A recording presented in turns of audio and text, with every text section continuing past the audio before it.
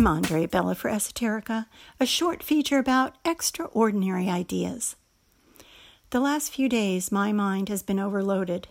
Events in Afghanistan, COVID spreading exponentially, the mask versus anti-mask vaccine battle as hospital emergency rooms and ICUs fill up with patients while the number of COVID deaths continues to rise.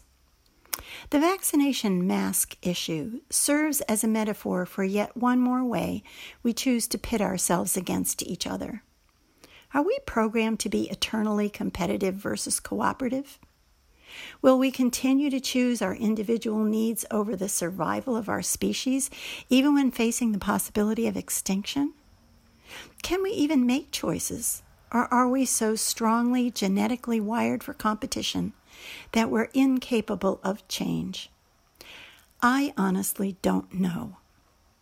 A few months ago, June 1st to be exact, I wrote a piece for Esoterica called Getting to One, about theoretical physicist Michio Kaku's 3 categories of stellar civilizations based on their physical and social levels.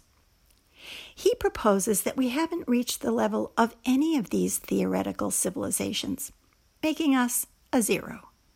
Not even having advanced to the level of getting our energy from something other than dead plants.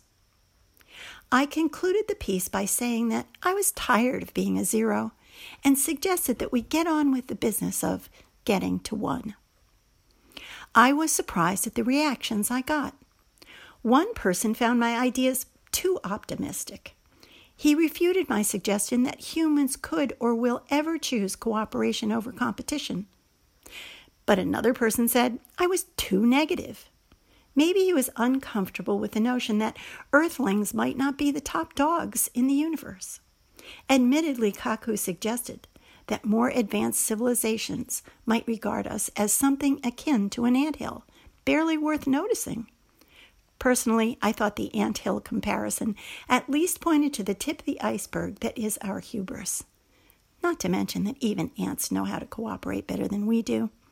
Have you seen the YouTube of ants making an ant bridge with their own bodies? So today I am horrified by the thought that I'm okay no matter which way our species goes. Okay if we evolve into a cooperative, intelligent, unique species. And okay if we become a lump of charcoal endlessly passing through the universe. I suspect there are lots of other chunks of charcoal out there, those who also didn't make it, and we might be just one more. I think it was Einstein who said something like, you can't solve a problem using the same tools that created the problem. So I don't think improving the GDP will solve world hunger, or creating advanced technology will make better communities. But what is that something else that could make a difference, a reboot, a new perception, one that perhaps lies within our powerful minds and hearts? We all know that time is of the essence. So we'd better decide soon, because nothing, not even divine intervention, will help you if you ask for the parachute after you've jumped out of the plane. For Esoterica, I'm Andre Bella. Thanks for listening. Oh, and by the way, we here at Esoterica strive to make this show an interactive experience by welcoming your comments and questions about the myriad of subjects we throw at you across these radio waves every Tuesday morning. After all, this is community radio, your station. We are you. So please send your thoughts to the station or directly to me, andre.bella@gmail.com. That's Andre, ANDREE,